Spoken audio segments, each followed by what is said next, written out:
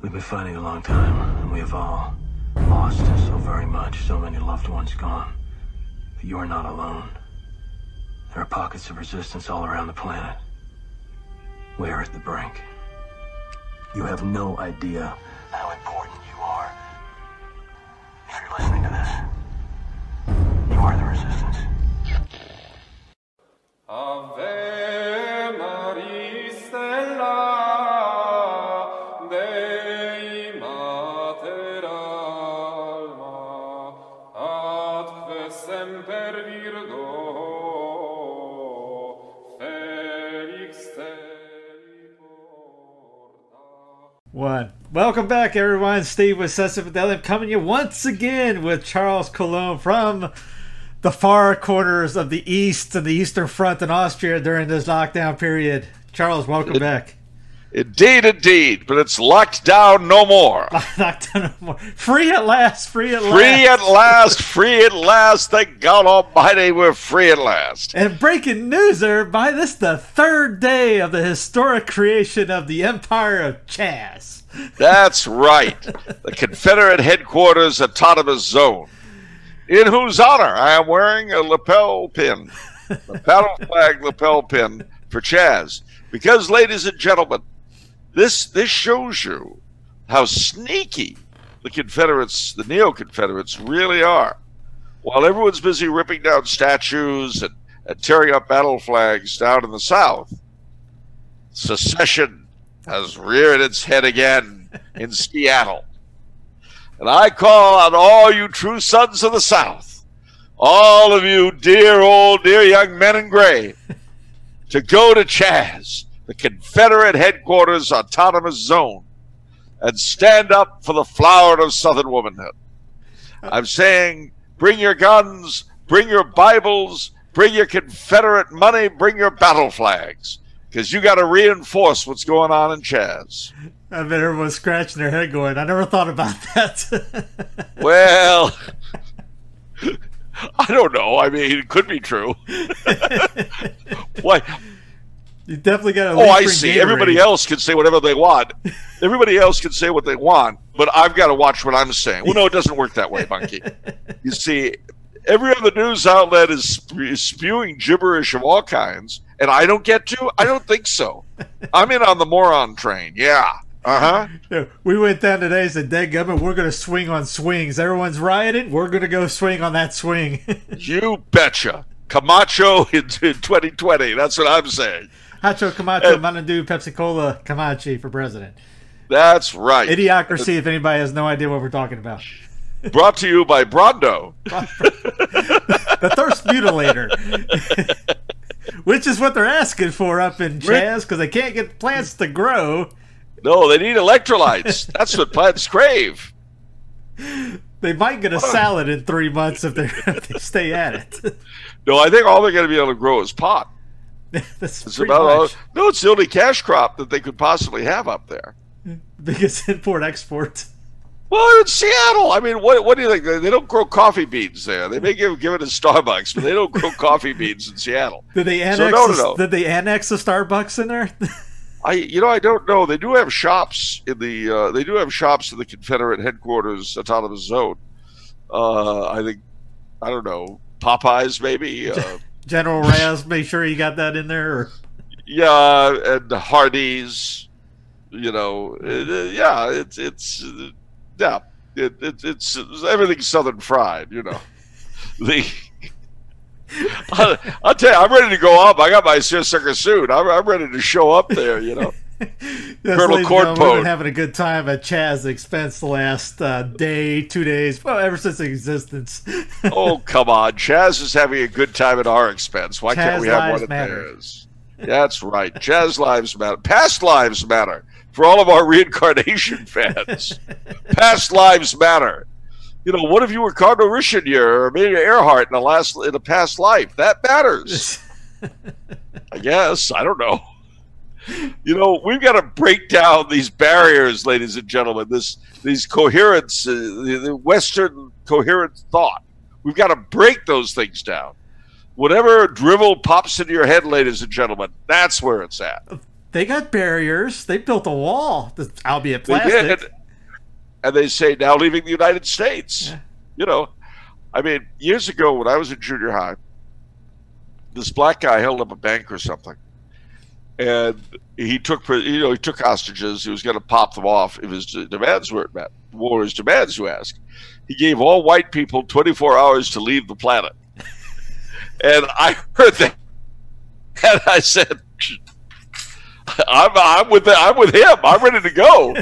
You know, I don't care if it's Mars, Saturn, or the Romulan space empire. You know, you give me my UFO and I'm off on a comet. Bye bye. Do you remember? Did you ever watch Family Guy? A few times. Remember when Peter secedes and creates Pretoria? All by himself. Has his own flag. His face is on the flag, and his wife comes out there and says, it's a very small place. It's all white, and we're working on our space program. Our son's out back doing it now, and he's reaching for the moon, going almost there. Trying our best. We do have micronations in the world. Look up micronations. Mm-hmm. There are a ton of them. In fact, they had a convention of them like 3 or 4 years ago that made the TV news in LA, and you saw guys dressed, the Field Marshal Gomer of the People's Nation of Empuria. And like, okay, very good. I mean, I don't like the phrase "delusions of grandeur" because it's pejorative, really. Mm-hmm. It's interesting though, and there's more. I remember when I was very young, there was a fellow whose name escapes me, but he got together with some investors, and they got a hold of a reef south of Fiji. And it was the Minerva Reef, and they used concrete, and they built kind of a platform on it, and they declared the Republic of Minerva. And they sold coins and this kind of thing. But unfortunately, the Kingdom of Tonga didn't really appreciate it, so they occupied the Minervan Reef, and that was the end of the Republic of Minerva. The same guy who was really keen on starting a nation someplace, when the Bahamas became independent, there's an island called Abaco. Mm-hmm. Now, the island itself is mostly black, but the little islands off it, the Keys, the Abaco Keys, are all white, because they're the descendants of loyalists who fled the United States after the revolution. So he had the bright idea of seceding for the Bahamas with these guys. Well, they weren't too impressed with it, really. They didn't kind of go along with the gag, so that was the end of that. And he tried a couple of other dodges. But we have had, in our earlier American history, before the Civil War, the antebellum period, mm-hmm. we have had some very impressive attempts at secession and rebellion. In 1787, in Massachusetts, there was the Shays Rebellion, led by Captain Shay. And Captain Shay was a Revolutionary War veteran who had risked his life in the Great Rebellion under the misapprehension that the oligarchy of the colony, led by people like John Hancock and Sam Adams, were fighting the revolution to share power with the lower classes like Captain Shay. Oops. Oops, indeed. It turned out that this was not really what had been on their mind. And so, for some reason, Captain Shay was very upset. And he was very upset about the taxes that had gone way up in the wake of the revolution. Because remember, there was this whole thing about no taxation without representation. It was in the small print at the bottom. Well, the small print was, this does not apply to the people who pay taxes to us. Yeah. Because the people who brought you the revolution, for the most part, in each colony, were the people that dominated the local assembly, mm-hmm. for whom only a minority of white men could vote. And they levied taxes on everybody. So somebody like Shay comes back, and a couple years after the war is bankrupt. And they're still charging him enormous taxes. But he can't vote. But he fought in the war. And a lot of his neighbors were in the same boat. And they didn't realize that revolutionary, and I see a lot of our friends, maybe even at the Confederate headquarters autonomous zone, they find out that revolutionary rhetoric is not necessarily intended for the foot soldiers of the revolution. it may only be intended for those who run the revolution. Mm-hmm. Now, I'm not saying there's anything disingenuous or dishonest about that, because as a Californian, I am not permitted by state law to judge. But, and even in Austria, I don't want to find myself hustled away to the American Consulate General and smacked around. So, I got to say that poor Captain Shea did not do well with that. Then you had in the 1798, you had my favorite rebellion under General Washington as president. Mm-hmm. And that was the Whiskey Rebellion in Pennsylvania. Now, to mind you, that's a cause I could get behind. You can't tax our whiskey, President Washington. And of course, the reason why this was such an important thing was you had all these farmers in Pennsylvania growing grain. Mm-hmm. The problem was there was not sufficient transport to get the grain as grain mm-hmm. to the cities of the East, to Philadelphia, to New York, and so forth. There was just no way to get it there. So they were going to make any money, it had to be put into an easily transportable form that would be readily used in those cities. You guessed it, whiskey. Rye whiskey, corn whiskey, aquavit, oat whiskey, wheat whiskey, whiskey. So literally oceans of whiskey were being made by the farmers on the frontier and then sent to the big cities. Well, the federal government looked at that and they said, "No, hold on. Now this looks like if I've ever seen. Let me explain. This is what we call a taxable resource." But the farmers were not appreciative of this because, again, they had fought in the revolution, and they thought that one of the things was taxation without representation. Yeah, they heard something about freedom or something like that. And that brings us back to the... I think that tax is still on the books, right? Oh, yeah, whiskey gets taxed. You don't believe me? Yeah, that hasn't gone off. That's still there. No. And this led, sometime between Shays Rebellion and the Whiskey Rebellion, someone or other, I forget who, said, we have never been so lightly taxed as we were under the king. Mm-hmm. But, at any rate, the Whiskey Rebellion was fought, and the Whiskey Rebels lost. Which brings us to the next event, the War of 1812, in which New England shipping was destroyed. Now, New England was not interested in the War of 1812.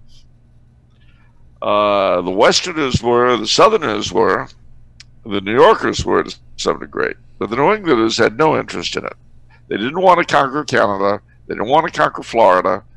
They just wanted to trade. And, even the slave trade was gone by that time, so it was very difficult. That was how abolitionism started getting big in New England. When the profit went out of slavery for New England discovered a conscience. Mm-hmm. Very, very inspiring. Mm-hmm. But, what price conscience? Anyhow, so what should happen but that they gathered in 1814, the delegates of the different New England states, to discuss seceding from the Union, the Hartford Convention. Mm-hmm. Moving forward, in upstate New York... okay with that. What's that? And Jefferson was okay with that. Oh, yeah. Well, why wouldn't he be? Yeah, just unlike that Lincoln guy, he said, hey, if they want to do it, we'll trade with them. They can go. Yeah, but Lincoln did not write the Declaration of Independence. I thought he did. Jefferson did. So Jefferson was kind of stuck in his own rhetoric. Yeah. But moving forward, they decided not to do it, which turned out to be a smart move. But moving forward, 1839, upstate New York, the vast Rensselaer estate, the tenants began refusing to pay their rents to their feudal lord, whose father and grandfather had been prominent in the Revolution in that part of the world. Mm-hmm. So you had what was called the anti-rent wars from 1839 to 1844. And those were not nice. And in the end, the great Rensselaer estates were broken up. Mm-hmm. Lastly, 1842, 1843, you had a big fight in Rhode Island, the Dorr Rebellion. over, once again, the lack of the ability of most white males to be able to vote for the state assembly. Mm-hmm. And they lost militarily, but they won politically. Mm-hmm. And notice all of these rebellions were not Southerners. They were all Yankees. Each and every one of them. So, what has this got to do with the Confederate headquarters autonomous zone? What? What it shows is that secession and rebellion are not purely Southern. Right. There is American as the international. There's American as apple pie. So, mind you, I was just picturing the Chaz Olympic team. Don't. I mean, I've got to say, what makes me laugh, the Chaz flag is a combination of black power and rainbow power. Mm-hmm. Now, I have a little bit of a problem with this, and I'll explain why. My parents were active in civil rights before Dr. King became a name. There were reasons why. Basically, my parents were actors, and they objected very strongly to the segregation faced by their company mates when they would be in mixed theatrical companies. Mm-hmm. As my father said, when he came to New York after the war, black people could sit in the lobby of the Waldorf Astoria, but they couldn't go to the bar or the restaurants. You see, people forget that. They forget that. But as it happens, my dad saw it, and he was pretty outraged. Now, you got to bear in mind, my dad was a Catholic and a conservative. He was an anti-Roosevelt conservative. He was a Taft Republican. Mm-hmm. But he was very much opposed to legal segregation. He believed that the law should be colorblind. Mm-hmm. Later on, he opposed busing and enforced integration for the same reason that he opposed enforced segregation. Mm-hmm. He felt that the law should be colorblind. He said if it is, eventually people will simply work things out on their own. Mm-hmm. But you can't. And the thing about my dad, and I really have to stress this, he grew up in what we would call today a very multicultural and diverse place, New Bedford, Massachusetts, in the 1930s, 20s and 30s. He was French-Canadian. They had, just to look at the Catholics for a moment, they had French parishes, Italian, German, Polish, Lithuanian, and of course the Irish, who are inescapable. They had Greek and various Slavic Orthodox. They had the old Yankees. And what all these people had in common was that they really didn't like each other.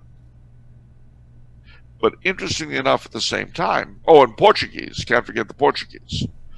Interestingly enough, at the same time, you had three different kinds of blacks. You had the northern blacks, who were the descendants of the freedmen of the Revolutionary era, who tended to be sort of nose in the air, as Dad would put it. You had the southern blacks who had come up after World War I to work in the mills. And then you had the Azorean and Madeiran and Cape Verdean blacks, who were Portuguese-speaking and Catholic in religion. These three groups hated each other, just the way the whites hated each other. And that taught my dad a very important lesson. People hate each other. And the stupider you are, the more you'll hate someone on the basis of his background without ever getting to know him. Mm-hmm. He used to say, it's like red ants and black ants, or any kind of animal. They dislike anything that's different. Mm-hmm. And just as animals will mate any way they want, eat anything they want, drink anything they please, the human being has to try to overcome those things. The less like the animal he becomes, the more human he becomes. Now, this is particularly true, my father felt, for Catholics, because he said, and again, he had the example of the internal hatreds, and they were terrible. I mean, the Irish and the French Canadians literally could not stand each other. There's a very famous story he told of how, because after my grandfather died, they had to give up the car, and they lived in one of the old whaling mansions down on Water Street. So to get to the French church down to North End, they had to take the streetcar when they lost the automobile. So every Sunday they'd get dressed and they'd go on the streetcar. One Sunday they missed it. So they had to go to the Irish church nearby, which they had never set foot in. Now, you've got to understand, Meme was not wearing the lace hat. You know, they weren't wearing wooden shoes or anything like that. Dad didn't have the toque on his head, you know, and the sash. No, nothing like that. But nevertheless, they sat in the front row the way they did at Sacré-Cœur. But somehow, the priest knew who they were. And he looked at them, and in the midst of his sermon, he looks at them and he points and he says, "Why don't your people go back where you belong?" And we just sat there. But afterwards, on their way out the door, my grandmother, who spoke English quite as well as she spoke French, she had a radio show. She looked at him and she says, "I'm so terribly sorry, Father. I hadn't realized that this was an Episcopal church." So Dad said that the priest got so mad he couldn't talk. He turned red as a beet. You know, let's see. Each of those knives has to be carefully prepared for the particular target. It's got to be the thing that'll upset him alone. Well, at any rate, I mention all this because this was a big part of growing up. And, you know, we had black people that my parents had known in for dinner. And I mean, my parents knew Black Panthers, for heaven's sake. And I mention this because I think of the people they knew. I can only imagine what they would think of Chaz, of the rainbow and the black. I mean, whatever else you call, and yeah, I know there were people like Bayard Rustin and all that in the movement. I know that. But by and large, whatever else you called them, they were not effeminate. And you know, there's a thing making the rounds today that shows a black Trump supporter interviewing a tranny who's going on and on and on about, you know, how terrible cisgendered privilege is, and it's awful being obese. All the while, the person is stuffing their mouth with donuts. And I pray to God it's a put on, and grotesquely made up, multicolored hair. I pray to God it's a put on. I wish everything the last 2 months wasn't put on. Well, so do I. You know, my joke was always I had to get out of comedy because my best lines kept turning into headlines. And, you know, that was years ago. Now, gee willikers.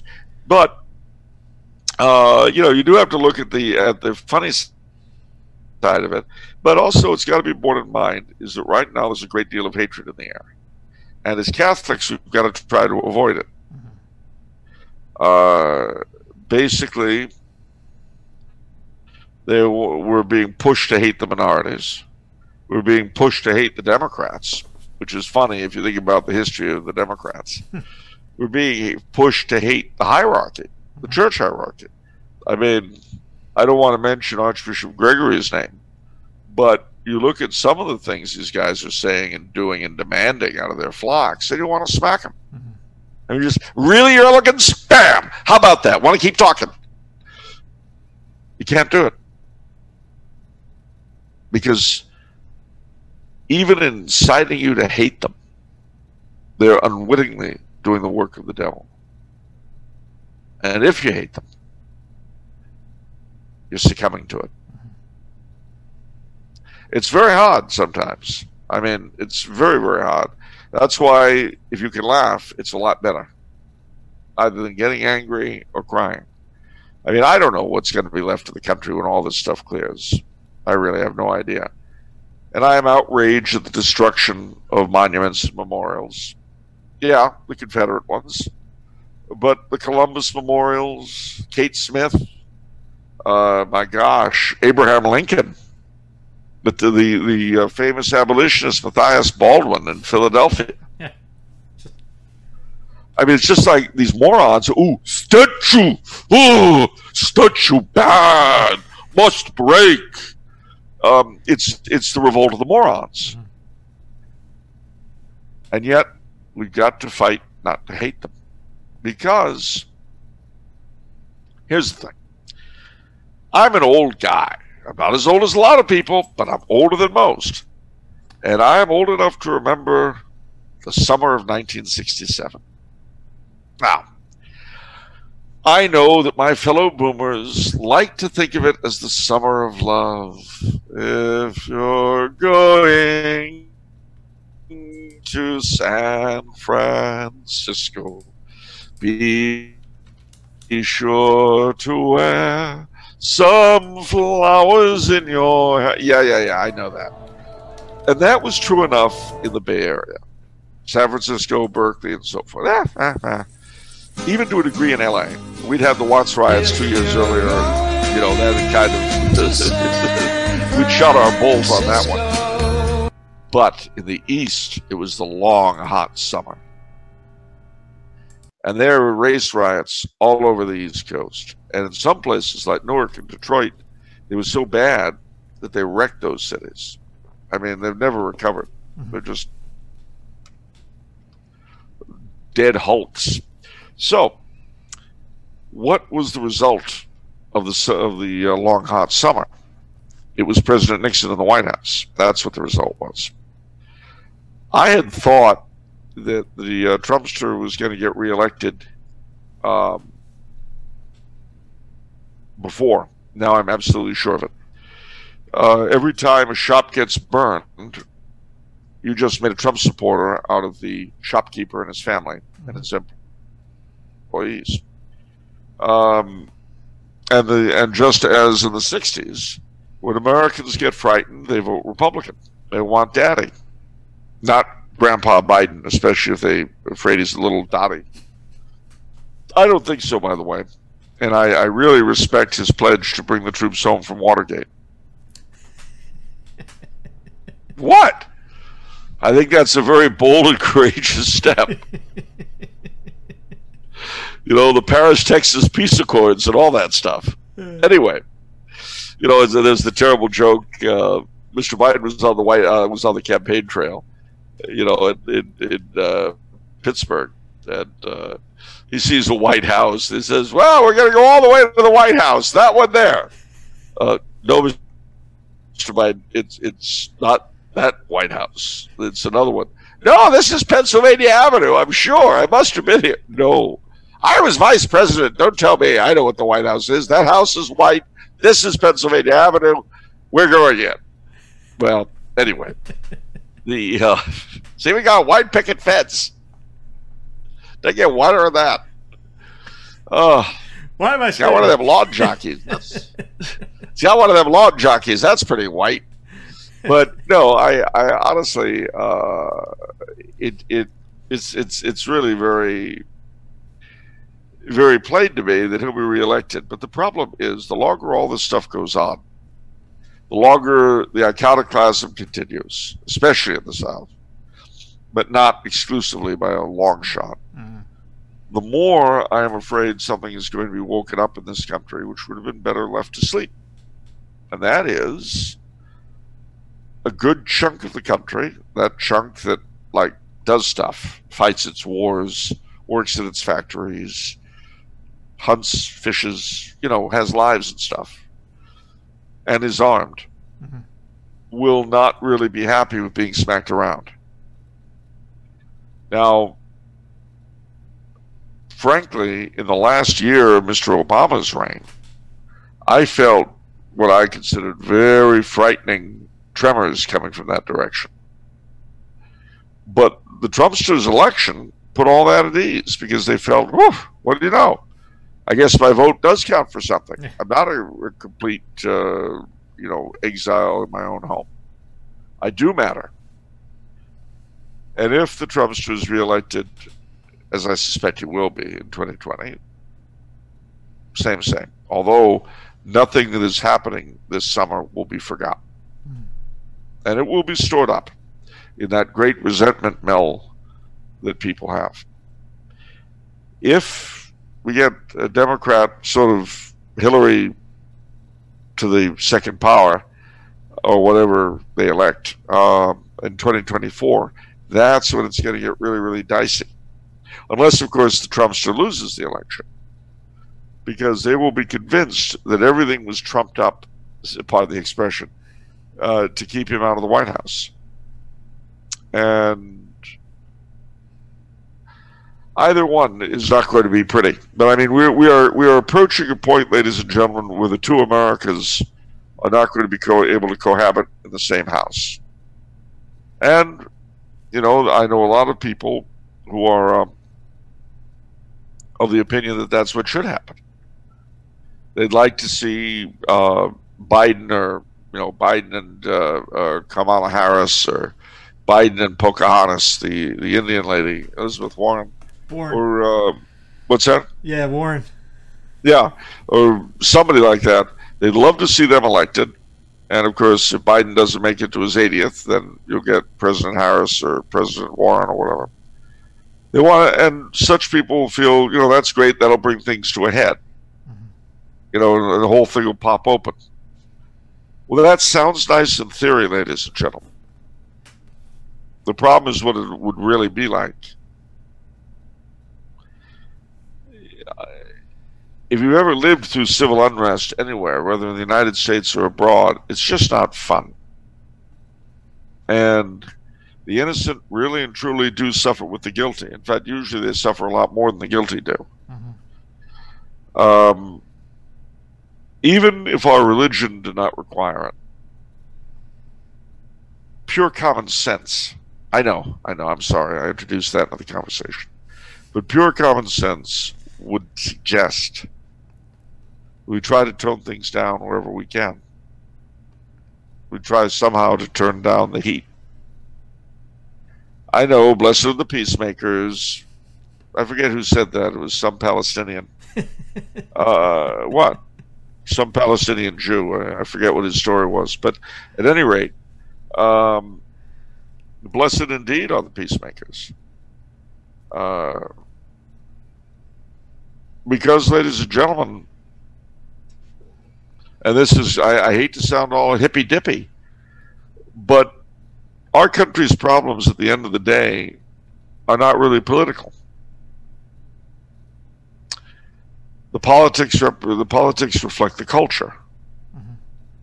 The culture is a big problem. And yet, it's not simply the culture. The culture reflects the religion of the country. And that is our country's great dilemma. It is religious. It is not cultural. It is not political, except symptomatically. In a sense, we American Catholics are being punished for not evangelizing. Now, mind you, another thing we lost sight of, and maybe if we hadn't, we would have been better at evangelizing, is that we are a minority. It's true, we're white, we're black, we're Chinese, we're Mexican, we're everything. We're the rainbow, not that rainbow, the other rainbow, in terms of ethnic coloration. But the Catholic people, bound together by the sacraments, with much more in common with each other than their ethnic, non-Catholic compatriots. We are a minority. Everything we stand for is marginalized by the country in which we live. That wasn't always the case, because there was a time when, due to the Constitution, we could freely evangelize, while at the same time, the majority of our moral stances were shared by most of our non-Catholic brethren in this country. We had a good time from 1789 to 1959 to evangelize. We didn't do it. All we wanted to do was be accepted. Get along to get along. Go along to get along and have one of our own in the White House. And the very day I was born, we got our wish. and much good did it do us. When we think of the reign of Christ the King, can he be king with the Constitution we have right now? Let's put it this way. He can't be king with the people we have right now. The constitutions and governments, to a great degree, reflect their subjects. Are the American people, as we are now, worthy of anything better? See, that's a question you got to ask yourself. Years ago, there was a German conservative writer in the 1920s by the name of Müller Vandenbroek, who was actually the man who coined the phrase, the Third Reich.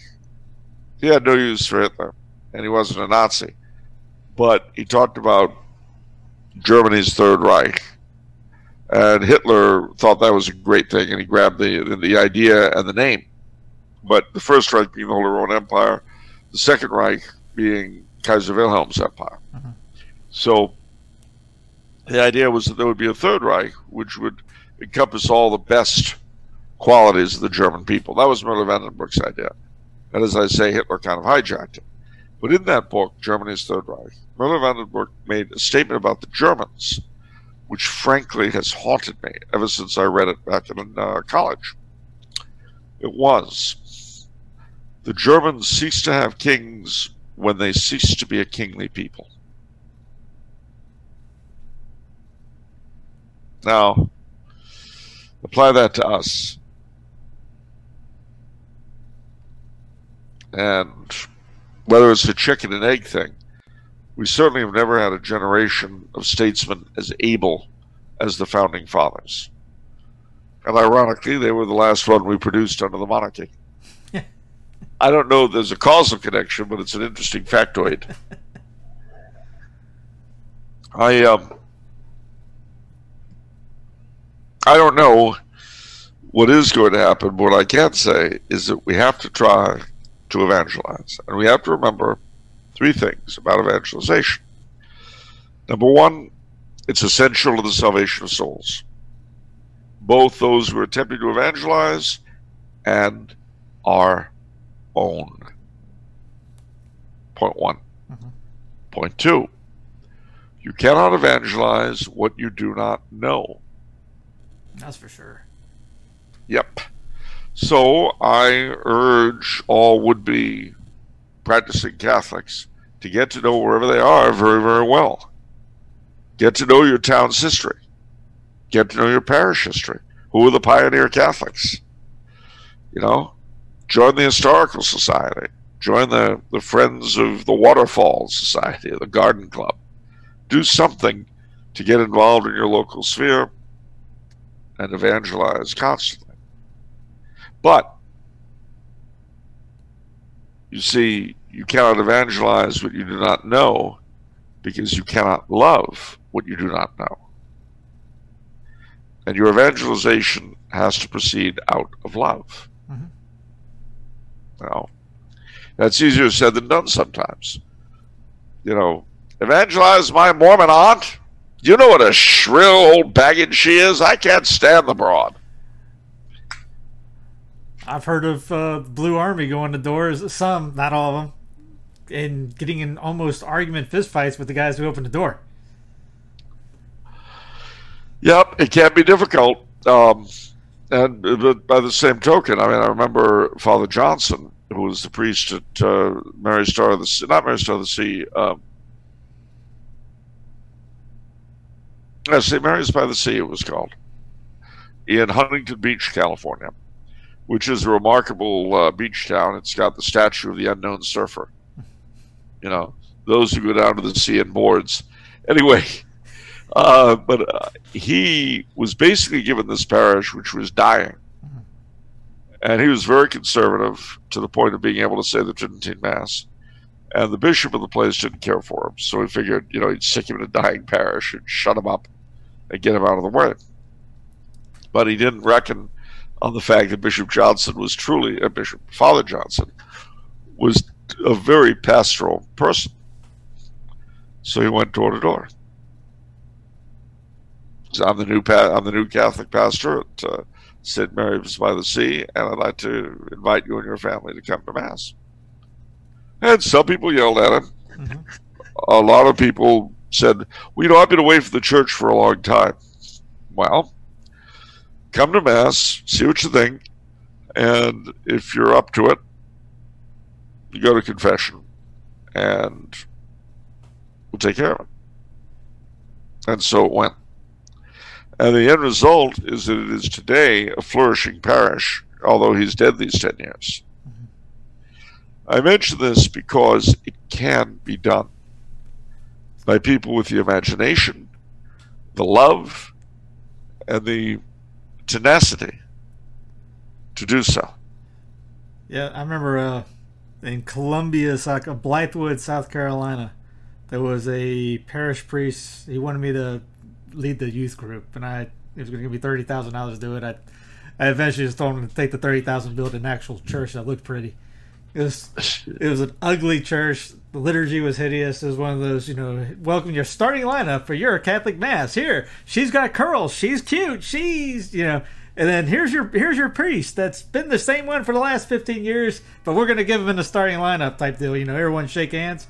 But he had this idea of, he had a battle plan. He showed me his battle plan of everybody that lived that went to his parish, and he made everybody that lived there go and fight all the people on their streets to Mass and give them a free card to come for a fish fry on Friday, and here's Q&A on Ask Father Anything on Tuesday, and he put a full-page ad of apologetics in the free paper, color, very good stuff. So his evangelization ideas were awesome, but if they got to the church, that it was kind of somehow the two have to be brought together. Gotta have both. You can't just go to the other. No, and I have to say that the better the liturgy and the better the preaching, that side is important too. But everything you're saying, people, we should all be doing. I mean, every parish should do it. Mm-hmm. This is why you've got these beautiful urban parishes that they love to close. Those should be used as centers of evangelization. And if there's a phrase that I hate in chancery offices around the English-speaking world, it's managed decline. I'd like to manage your decline, Your Elegance. I'd like to manage you right out of here and get a real bishop. But of course, that isn't dependent upon us. I would joke and call the evangelization office back in my last city the office of non-evangelization, because they didn't do jack. Well, no, why would they? Well, they were getting paid. That's something. So they did something. And before anybody gets mad at me about that, here's an example. We'd go down to the People's Fair in this city. I personally bought the tent to do it. I personally got the miraculous medals or donations from you guys to come in. Next to me was the Muslim tent with 30 or 40 people deep, 2 troughs of Qurans they were giving away for free, kids handing out stuff, tracts, all this over, and I couldn't get anybody from the evangelization office to send me a Bible to give away. Well, why would they? Why would they? I don't understand. See, if we've learned nothing about... It costs too much. It's not just that it costs too much. If we have learned anything about the views of a lot of churchmen today regarding the church, it's that it's utterly unnecessary. Non-essential. No. If you don't need those sacraments, you don't need the church. I once was having a conversation with a priest of that sort, and he was going on and on and on and on and on. And finally I said, look, Father, I wish I could agree with you. I wish I could believe you, because then I would never have to have anything to do with the church again. Mm-hmm. Unfortunately, I can't. I have to believe you're lying, which means I'll still go to Mass. But I wish I could believe you, Father. Oh, God, you have no idea how I wish I could believe you.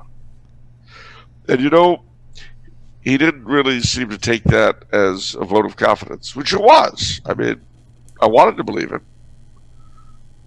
Isn't that something? Anyway, so it's all very problematic. We'll see what the what the next little while brings. But in the meantime, think about evangelizing the best way you can. Remember that, well, literally, as we say out off the menu, the soul you save may be your own, which is something you can't, you really mustn't forget. We were talking off about the before we started about the how the church talks about minorities in general. Well, which, I'm sorry? About minorities in general, how we treated them throughout the history. Oh, yeah. I mean, well, see, again, when the church was interested in evangelization, everybody outside the church was looked at as a potential Catholic, as someone who needed what the church had to give, which is the means of salvation. Or to put this another way, people who were dying of hunger and thirst in the desert and needed what the church had to offer. Now, because we no longer believe we have anything worth passing on, we don't bother. But let's not let that be us. For a lot of you, this may have been the longest time you ever went without the sacraments. And I know anecdotally it drove a lot of people crazy. No confession, no communion is horrible.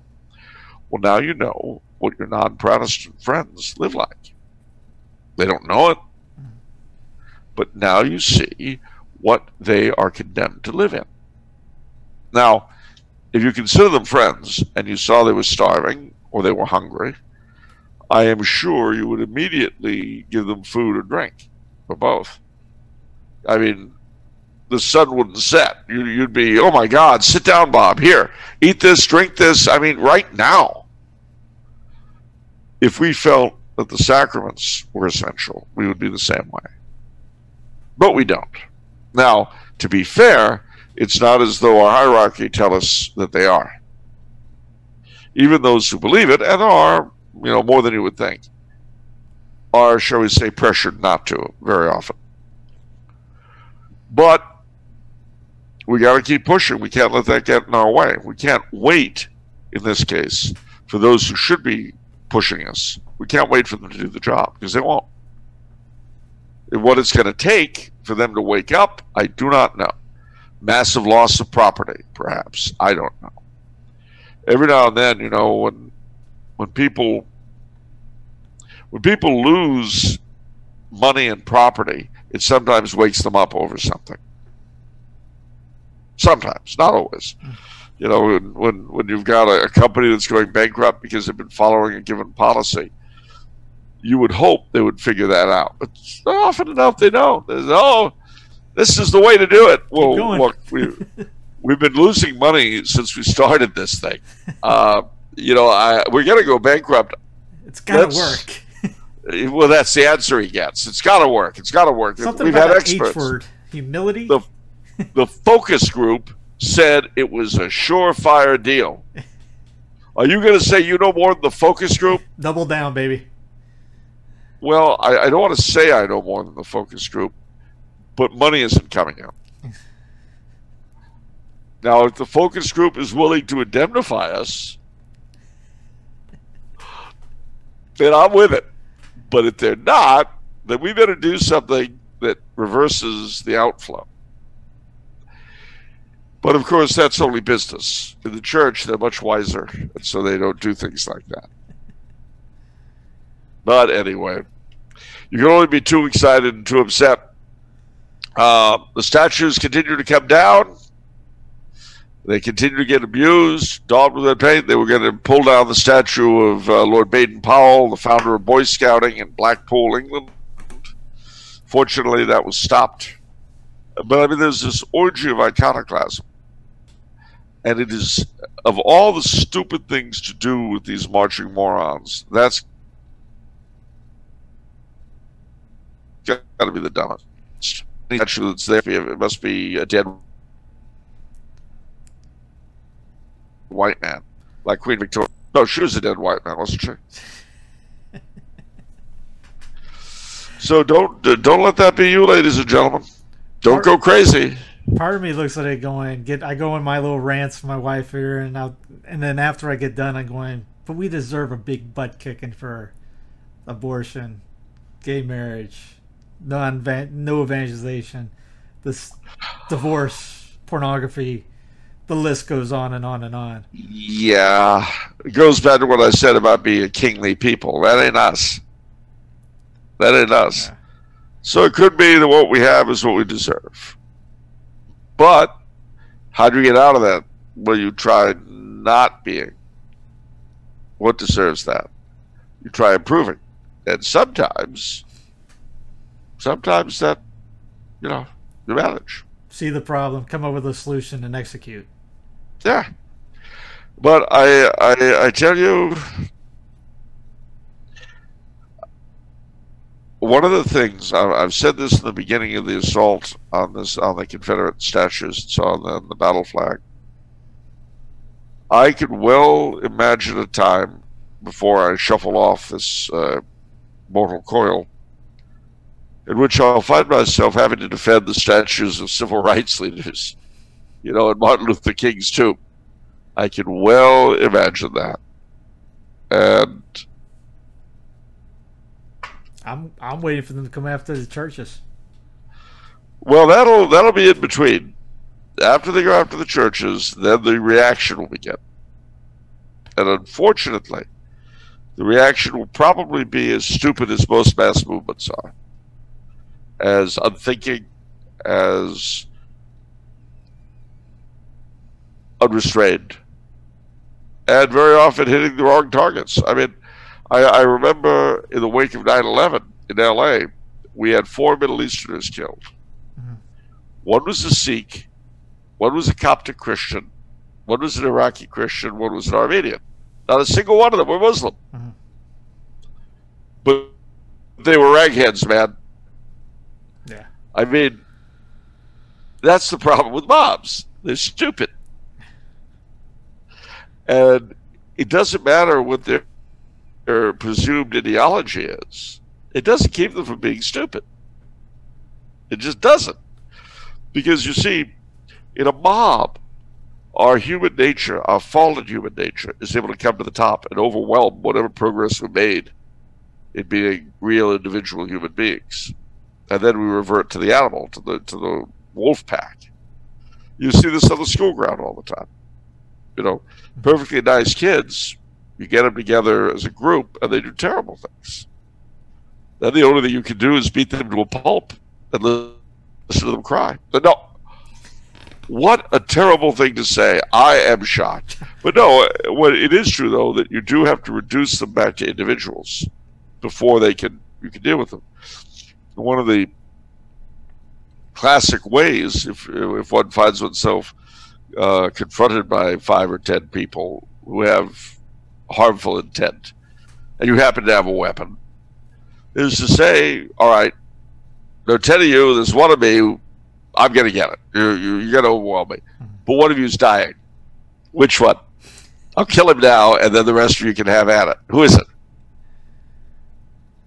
Oh, just fun it with you, man. Just fun it. And off they go. It's kind of like the idea of playing crazy.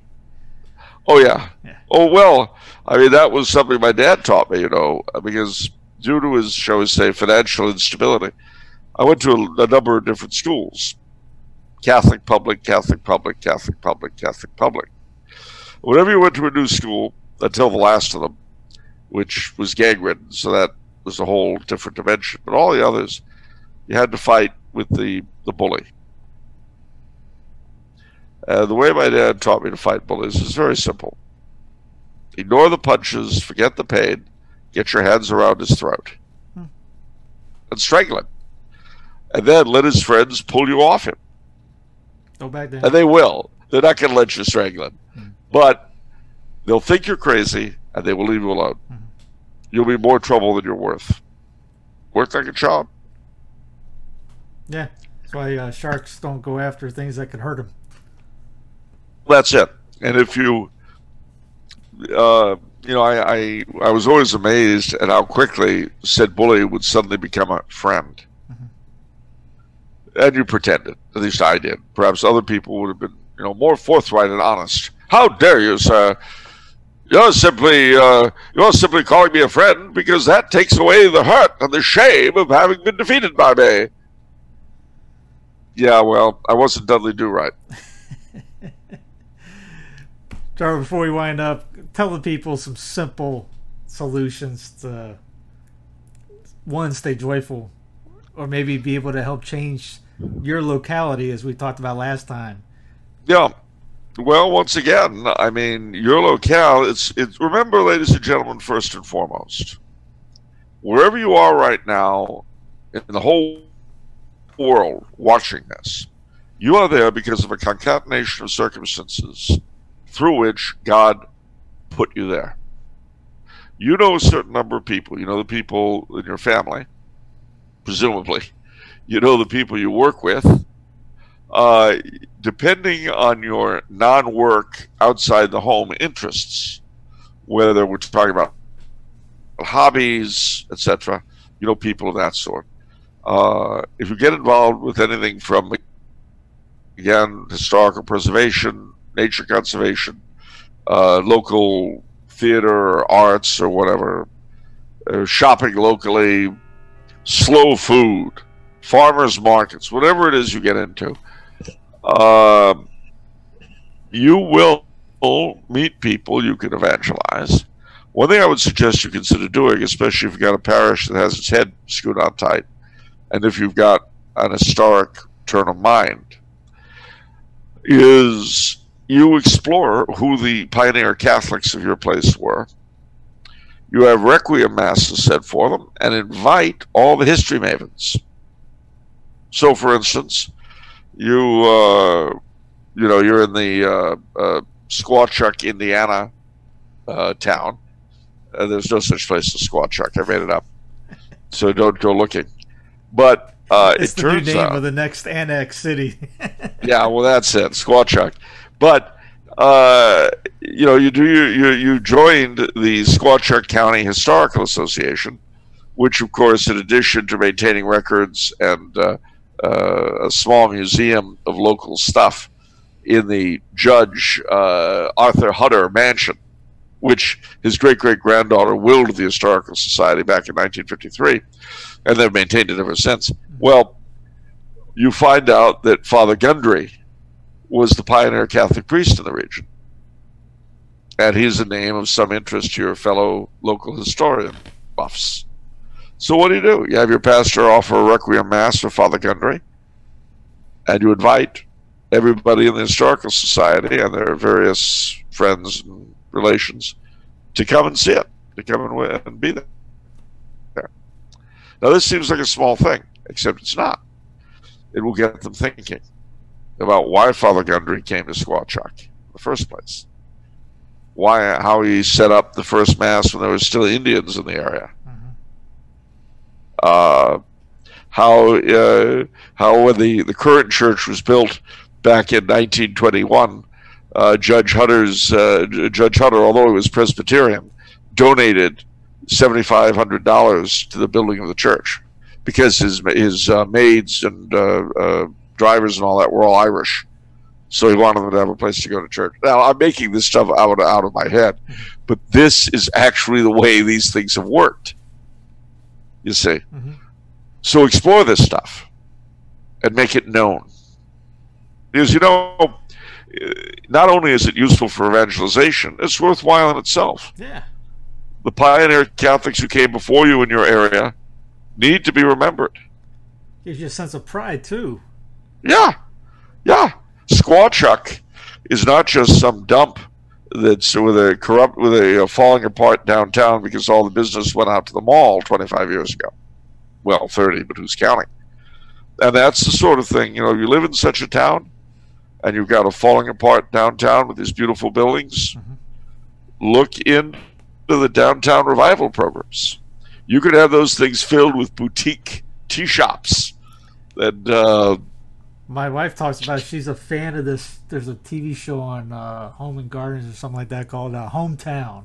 There's this couple that in Laurel, Mississippi, whose aim is to restore their town and make the homes nice, beautiful again, bring people in, sell the homes dirt cheap, I mean, too bad it's not a Catholic area, but there's another way. Turn it Catholic. Well, see, that's the thing exactly. It requires a deep devotion both to evangelization, to the faith, and to your town or your neighborhood if you're in a big city. Because, the same is true, too. They've got what they call the new urbanism. And if you happen to live in a place, in an urban neighborhood, same. Number one, it wasn't always urban. It had a history of some kind. And number two, look around and see what's there now. I mean, if you've got ethnic, especially Catholic ethnic restaurants, those are all things you could use. If you've got a Polish restaurant in your neighborhood or Italian or whatever, sounds to me like there's got to be a Polish or Italian Saints festival coming up. Go to a Mexican restaurant, you almost always see Our Lady Guadalupe behind the desk.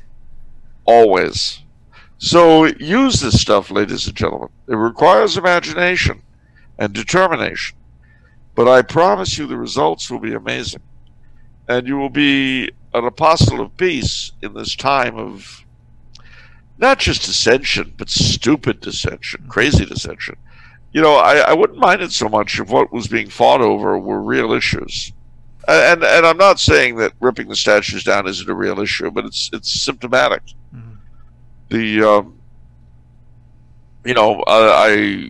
All this stuff about systemic racism, it is true, ladies and gentlemen. We are afflicted by systemic racism, but it's not entirely what they're thinking of. What they're thinking of is the sort of battle flag waving, Ku Klux Klanish, Dixie singing racism of song and story. And there's some of that left, no doubt about it. But that's not the racism that really is undermining the black and other minority groups in this country. It's the racism that doesn't think they're capable of being grown up. It's the racism that infantilizes them. It's the racism that doesn't demand of all races the same standard of behavior.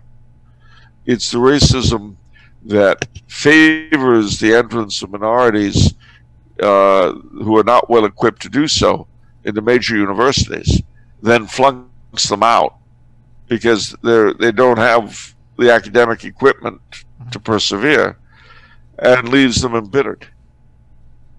I hope you're listening, Harvard and Yale. That's a terrible thing to do to people, and they do it regularly. It is a miserable, miserable thing. People forget, and we'll take the blacks as an example. Under Jim Crow, the blacks built up an extraordinary network of institutions in this country, or in that country, I should say, since I'm in Austria. They built up an extraordinary network of educational institutions, and in the case of Catholics, a network of Catholic parishes across the country, and institutions like the Knights of Peter Claver, of which I am a very proud member. And all of that, not simply without a great deal of white help, but very often in the teeth of very difficult opposition. That's a chapter of their history that they should be proud of, and that America should be proud of. I didn't get the chance yet, because I was here, to see the film The Green Book, but I sure know the story behind it. Are you familiar with it? No, I haven't read it. Well, basically, The Green Book, and it's typical of what I'm saying, when the automobile came in, blacks had been restricted, thanks to Plessy versus Ferguson, to in the South, to segregated railroad cars, which were, kind of shoddy usually. Separate but equal wouldn't be so bad if separate had been equal, but believe me, it really wasn't. However, when the car came along, the automobile came along, and those blacks who could afford it could travel. Well, this was great, because now you had a means of travel where you weren't subjected to sitting in the back in rundown conditions. But now there was another problem, because there were many places where you simply couldn't go, the so-called sundown towns. all across the country. Let's say you want to drive to California, you're black. You can't stay in a sundown town, but how are you going to know what's a sundown town? A lot of hotels, a lot of restaurants won't serve blacks, and not just in the South. Mm-hmm. So how are you going to get to California with a minimum of annoyance? How are you going to do that? Well, there were a lot of travel books, the Blue Book, the Red Book, etc. There was a gentleman, Mr. Green, who invented the Green Book. He was a black guy. And the Green Book was a guide to black-owned or black-friendly businesses, gas stations, restaurants, hotels, all the way across the country. And for decades, black families who had the means to travel in their own automobiles used the Green Book to go anywhere. Now, you're probably wondering, how did he get his information? Good question. And this shows precisely the kind of ingenuity I'm talking about. If we could use this ingenuity for evangelization, we'd have something. Mm-hmm. What he did, he was a postman. He worked for the post office. The post office has always been one of the few branches of government that was always integrated. So, he literally had postman informants across the country. He used his day job to do it, to build up his references. And once that was how he got it launched. And then once it was going, of course, he had all kinds of people. You know, if you drove across country using the Green Book, you'd report your experiences. People would tell you about, you know. So this was a great thing, and truly, for the want of a better word, an American success story. It made Green rich, and rightfully so. And this is the kind of tale. All of those stories have been completely forgotten. There's an app. I'm looking at my phone because a friend of mine told me about. It's called Travel Something, kind of like what you were talking about, that they put together so that when you're driving across the Union, you'd know what significant places are in every city. Yeah. Something like that. Yeah. I mean, imagine if we had a Catholic book like that. Yeah. Now, and that is something, too, we really need to be thinking as pan-Catholics, as it were. Because even more than our ethnicity, even more than being American, Catholic is our identity. We have to learn to think that way, because we don't. In other words, at the same time that we have to severely localize our sensibility, we've got to universalize our identity. Yep. Leo, Catholics know your dignity? No, it was it was Leo the Great. Catholics know your dignity. Yep. And mind you, not simply because we're so wonderful, but as a means of bringing up everything, of making these United States the country God intended them to be. Now, before I forget, there's something else you should bear in mind, speaking of Catholic American identity. Let's not forget that the patroness of the United States is Our Lady of the Immaculate Conception. Her feast day, December the 8th, should be for American Catholics what St. Patrick's Day is for the Irish, what St. Jean-Baptiste Day is for the French Canadians, what St. Anthony is for the Italians, what St. George is for the English, and so on. We should celebrate that the way we celebrate the 4th of July. Make a big deal out of it, and that's the day to wave the flag. I'll tell you. Which reminds me, before I forget completely. Now, our audience will already be past this, but and mind you, this is something I probably didn't do last year, but I'm going to do it this year because of all the drivel that's going on. Tomorrow, Sunday, March 14th. Monday. March. Tomorrow, Sunday, June 14th, is Flag Day. Now, I got to tell you, ladies and gentlemen, when I go to Mass tomorrow morning in Vienna, I am not going to be wearing the Gebetsliga pin I usually wear. I am going to be wearing the Stars and Stripes. Not just because it's Flag Day, but in protest against the division and disunity and insanity that it has taken hold of my country. I'm not going to lie and say I wish I was there. I don't. I would not have wanted to have seen Fairfax Avenue in flames. No. But I would be lying if I said that I don't really...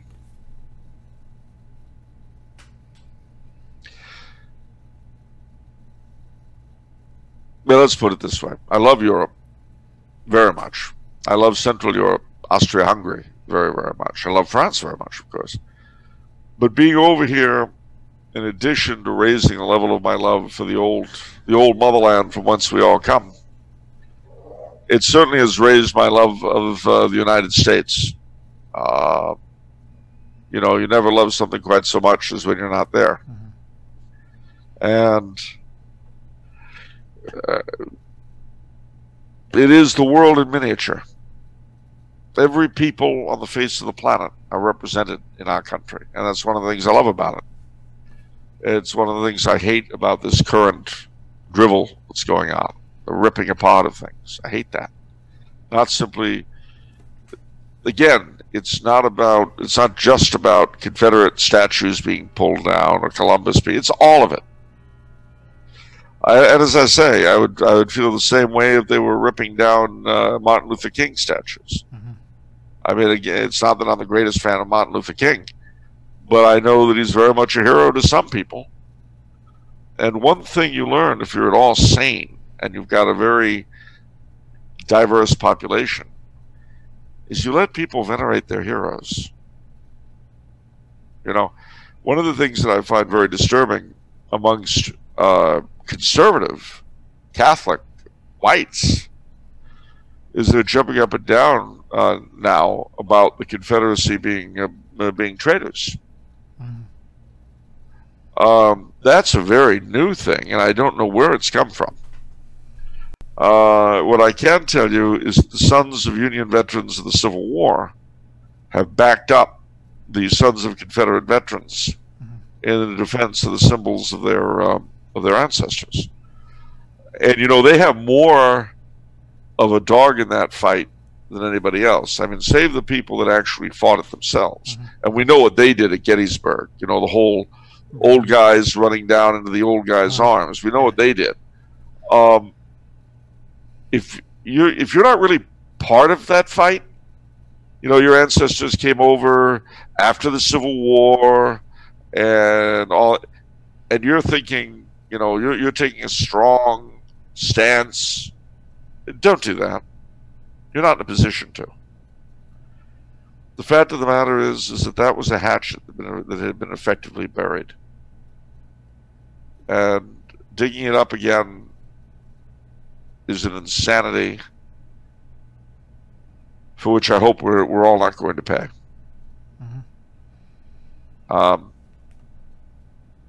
You know, I think a lot about these things. I mean, if I had been around in 1860, I suppose I would have been a constitutional unionist, you know.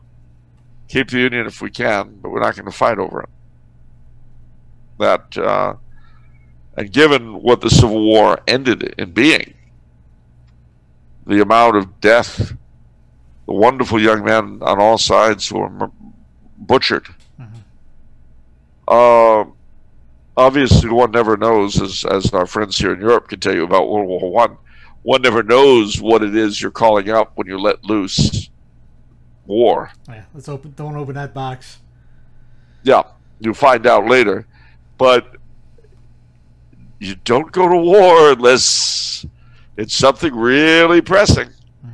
And you know, I was not in the National Guard all that long, and I certainly never saw combat. But all the older guardsmen they were all Vietnam vets, and of course my dad was in World War II, my grandfather in World War One, and they all said the same thing. There is no pacifist like a soldier. So what's true of external war is also true of internal conflict. Don't be so quick, ladies and gentlemen, to want to break heads and smash windows, because you do that. You will pay. and not just you. So, last thing I'll say, ladies and gentlemen, is let's pray very hard. Now that most of us, you get to Mass again, do it. Say your rosary.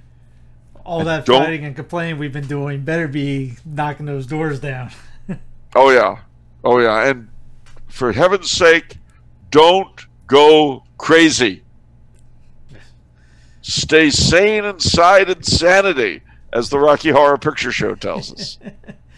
What's that? No, go ahead. I was just going to say last point, but that is one of the two things in that movie that I enjoy quoting. It's not a movie I would recommend, frankly, but it's actually rather witty in a lot of ways. And the other thing I like very much is if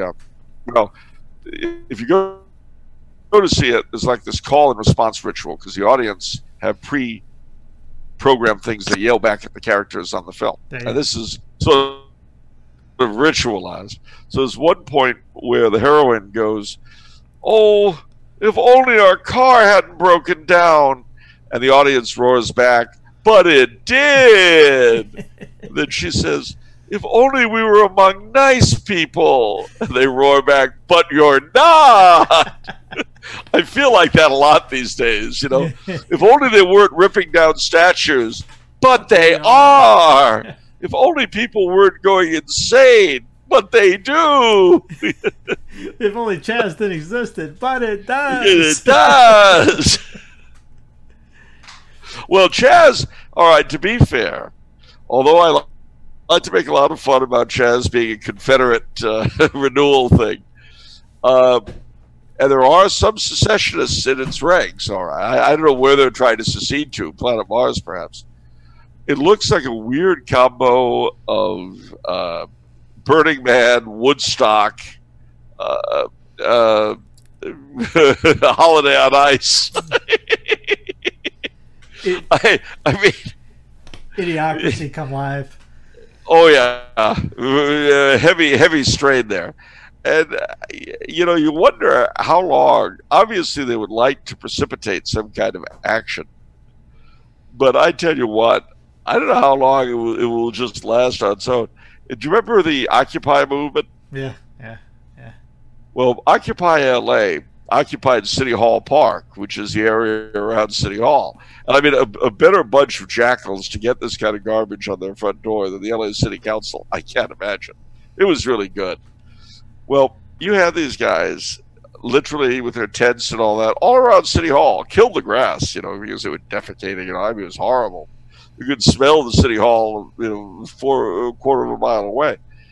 But then the Occupy people started to complain that the homeless were moving in with them, and then they were catching drinks and trying to pick up on Occupy chicks, and I thought, you can't make this. You guys are really no. I said, you guys are really stupid. You got free food, free booze, free chicks. What do you think's gonna happen? How stupid are you? And the answer is really stupid. It's rhetorical. In case you were wondering, well, let's show you. So finally, and of course the city council, part of the problem for the leadership in these cities is that they're made up of boomers, the generation of 68. So see people doing this, and they feel, I feel alive again. It's like my youth. Because, most of them really were not on the barricades, but they would have been if they hadn't been, wusses. So this is really exciting for them. And they can't, and they can't really react to it the way a grown-up would. Because, my generation were elderly children. Our bodies have aged, but we never matured. It's like a tree that goes to seed without ever having had any fruit. That's what my generation are like, pretty much. I mean, there are exceptions, but pretty much that's who we are. We still listen to the old music and all that. I tell you, tell me over and over again you don't believe we're on the eve of destruction. Yes, I'm so bloody lootly. The problem is all of our songs take on a poignancy now that were not intended by the original singers. I mean, the times they are a-changing. I listen to that thing and I think, oh yeah, boy, but not the way you're thinking. So I mention all this simply because look what happened to Occupy. In the end, it fell victim to its own nonsense. It was unable to be resisted by the same people who can't resist all of this drivel now for the same reason. But it was so silly, it fell to bits. Now, what will happen now is a little different because Occupy didn't have the kind of money behind it that a lot of these guys do. Yeah. Now, where that money comes from, of course, a lot of people suspect George Soros. I don't know. I have no idea. But what I will say is that I hope it can be just made to fall to pieces all on its own. Probably over the weekend. With any luck. And not just there, but all over this great country of ours. The last thing we need is a long, hot summer. The last thing we need is rednecks getting sick of it all. We really don't need that. But if this thing doesn't end, that's what you get. And then we'll see a terrible swift sword. But till then, people, he's Charles Coulombe with Tumbler House. Get his book, Puritan Empire. No pun intended on the Puritan part right now with the iconoclasm. It's what I'll just say my book Star Spangled Crown describes a collapse of the United States initially before it, and I have had people calling me, how did you know this was going to happen? Well, it's not exactly that I knew this was going to happen. It just it wasn't a blueprint. No. It was partly a warning, partly an incitement to think about stuff. It was not a blueprint. Certainly not the first part was not a blueprint. Yeah, I just saw the censor come in. Yes. So we'd better, when the censor comes in, ladies and gentlemen, we're like the Smothers Brothers, and they're going to pull the plug. We'll see. Check out Tumbler House is off the menu on Mondays. And Charles, we'll talk to you next time. Righto. God bless you, old man. Take care. Bye-bye.